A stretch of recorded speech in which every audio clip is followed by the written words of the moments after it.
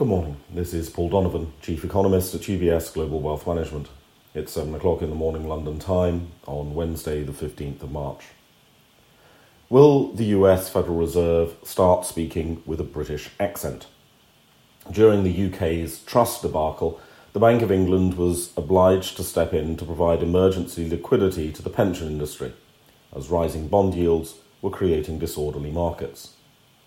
The liquidity dealt with the problem, and the Bank of England had no issue subsequently raising interest rates in a measured manner.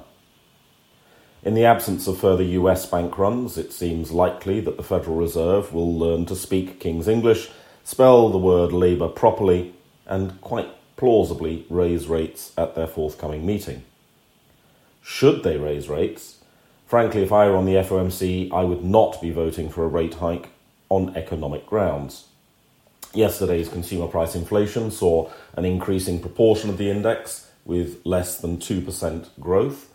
And while US households' fanaticism for going on holiday is keeping things like airfares growing, there are increasing signs that profit-led inflation is causing some consumers to rebel. However, as a British subject, I'm not allowed to sit on the FOMC.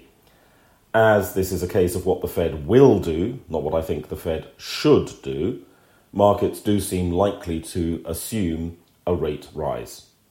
The Federal Reserve is perhaps more Dick Van Dyke than King's English, therefore, but the Bank of England precedent does still seem relevant. There's more information out of the US on the economy, with producer price inflation and retail sales data released.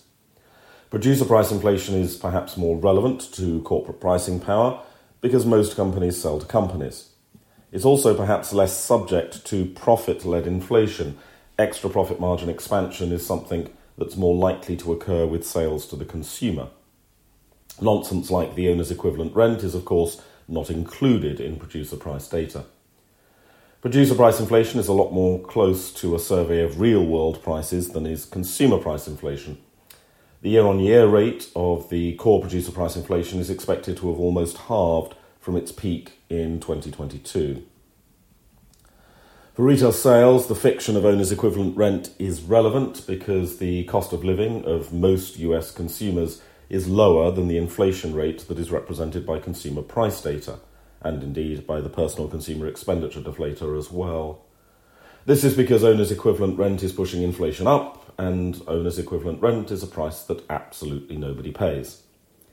There are some other things supporting retail sales: the natural hedonism of the US consumer, the rise of side hustles and jobs which are unrecorded in the official jobs data, and changing demand patterns.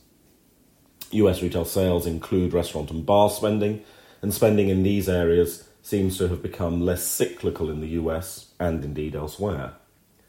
Nevertheless, the effect of nearly 2 years of poor pay bargaining power and negative real wages are expected to take their toll. One word of caution is not to pay too much attention to the idea that the data comes in above or below consensus. The consensus is based off such a wide range of forecasts as to be a fairly meaningless number.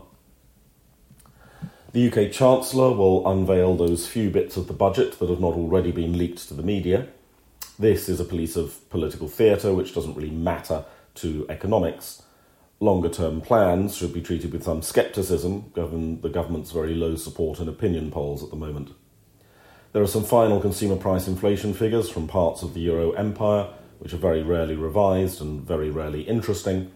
German February wholesale price data did slow quite sharply, however. That's all for today. Have a good day.